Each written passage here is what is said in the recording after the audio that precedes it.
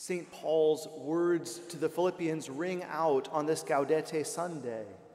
Rejoice in the Lord always. I shall say it again, rejoice. And for many of you here, probably this fits in well with how you're feeling.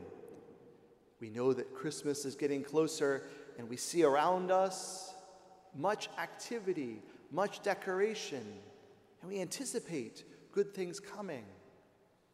And so in many of you, perhaps this feeling of joy is already welling up, and you find yourself fitting in with the theme of this Sunday. But it may well be that for others of you, you don't feel the same way. It could be for a variety of reasons. We know that there are very difficult events happening in the world and in our country. Or perhaps you've experienced difficult events in your family, in your health, in your job, in your relationships. In any one of these things, you might feel pressures or suffering. And especially if you're feeling distant from what St. Paul describes here, you might want to say, look, that's easy for you to say. If you're in that second group, it may help to realize he is writing this letter from prison. Perhaps his first imprisonment in Rome, or perhaps an earlier imprisonment in Ephesus. But either way, he's in prison as he writes this to the Christians in Philippi, which might make us want to listen a little closer. Because if he's writing this from that situation, maybe he knows something and is telling us something that isn't just on the surface, but comes from somewhere else and can be lived and experienced in the midst of real difficulties. And even if you're one of those feeling joyful during this season, what we learn from him and the other readings may serve well at other times of the year. For there are times when any one of us may need to put these lessons into practice. As we consider the things we hear in our different readings today, I think we see 4 things that connect into this possibility of experiencing a joy in the midst of difficulties. And this is the joy that can shine within us and out of us as we live following Christ in this world. For the first, did you notice in the first reading from the prophet Zephaniah that while he is in times of this reading telling the people in front of him to rejoice, there's a couple times when he's using the word differently. As he says, "The Lord your God is in your midst. He will rejoice over you with gladness.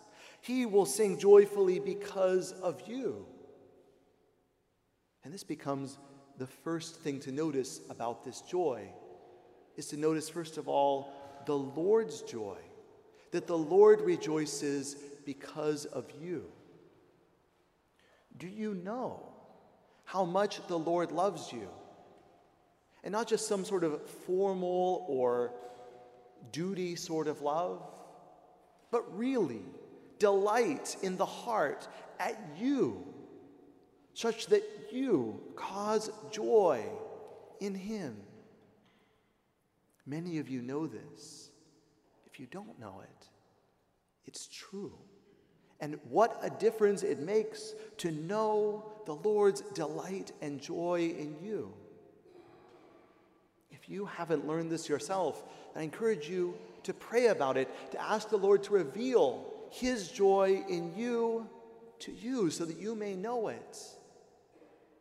Perhaps consider speaking with a priest or someone else who's spiritually mature to help you to discover what is true, his delight in you.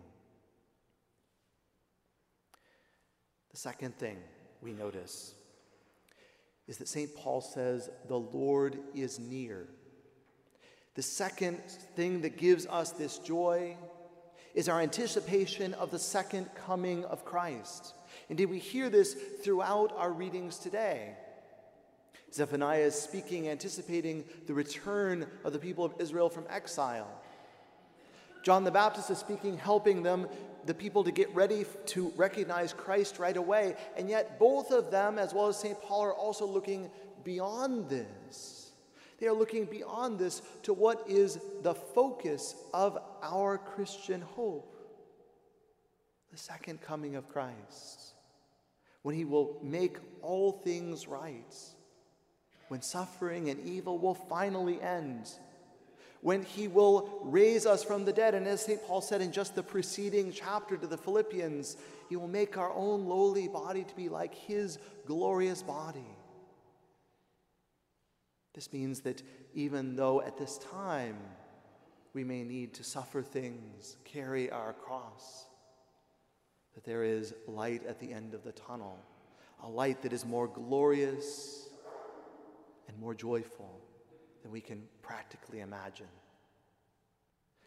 St. Paul writes in his letter to the Romans in chapter 8, "I believe that the sufferings of this present time are as nothing compared to the glory that is to be revealed." And so as we look forward and we realize that whatever we suffer now eventually it will end. And not just end, but it will change as our Lord comes again and brings all of this blessedness to us. This is then the second thing that we notice about this Christian joy. The third thing is that it's not just for the future, but that it is for now. The doctrine of providence, by which we recognize that nothing happens outside the Lord's control, that whatever happens is either what he wills or what he permits, and that the evils he permits are only when he knows he can bring a greater good out of them. Such that St. Paul writes to the Romans in that same chapter that we know that everything works together for good for those who love God, who are called according to his purpose. We know this as a truth that is taught to us. When we examine our own past, sometimes we may see it. Some event that was difficult at the time, perhaps now we see how it worked out for a greater good for us. And having seen that in some cases, that can give us the confidence for those times when we don't see it. And there's many times when we won't. But the times that we do, we then can trust that this is exactly what God is doing in guiding us. St. Paul in one of his letters gives a great list of all the things he suffered. The beatings, the imprisonments, the shipwrecks, the list goes on. And he is in prison as he writes this. And yet in the midst of this, he has this unshakable confidence that God is in control and that he is working good in his life and in others' life. And this is a third source of this joy. A fourth is something interesting. We notice that there are different things that St. Paul instructs the Philippians and us to do. There are certain things that St. John the Baptist instructs the people who are asking him to do.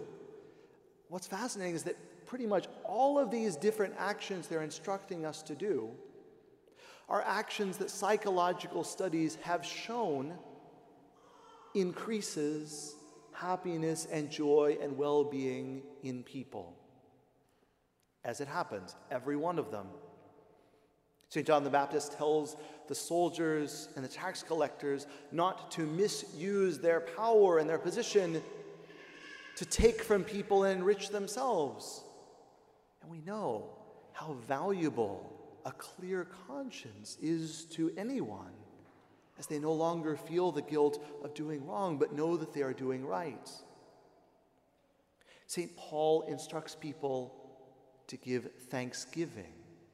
And similarly, we know that to focus upon and count our blessings, and then to show that gratitude to human persons or to God, similarly increases joy within us. St. Paul instructs people to bring everything, all our needs, to God in prayerful petition. And similarly there too, psychology has discovered that when we know that God is close to us and loves us and wants to help us, and we bring our needs to Him, this causes a notable decrease in feelings like anxiety. St. Paul tells us to show kindness to others. St. John the Baptist said, share, give food, clothing to those who need them. And similarly, psychology has noticed that as much joy as we may find by receiving a gift, we experience even more by giving it. Funny how the practical instruction given by these two saints directly leads to joy. And of course, it works the other way around too.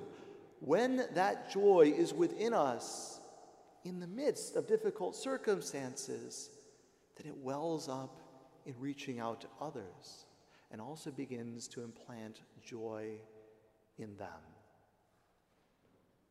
This then is the source of this joy, even in difficulty, as we know how the Lord delights and rejoices in us, as we look towards the great joy that He will bring about when He comes again,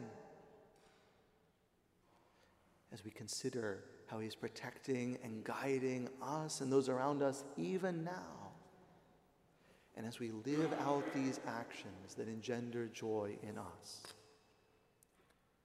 God indeed is my Savior. I am confident and unafraid. My strength and my courage is in the Lord. Rejoice in the Lord always. I shall say it again. Rejoice.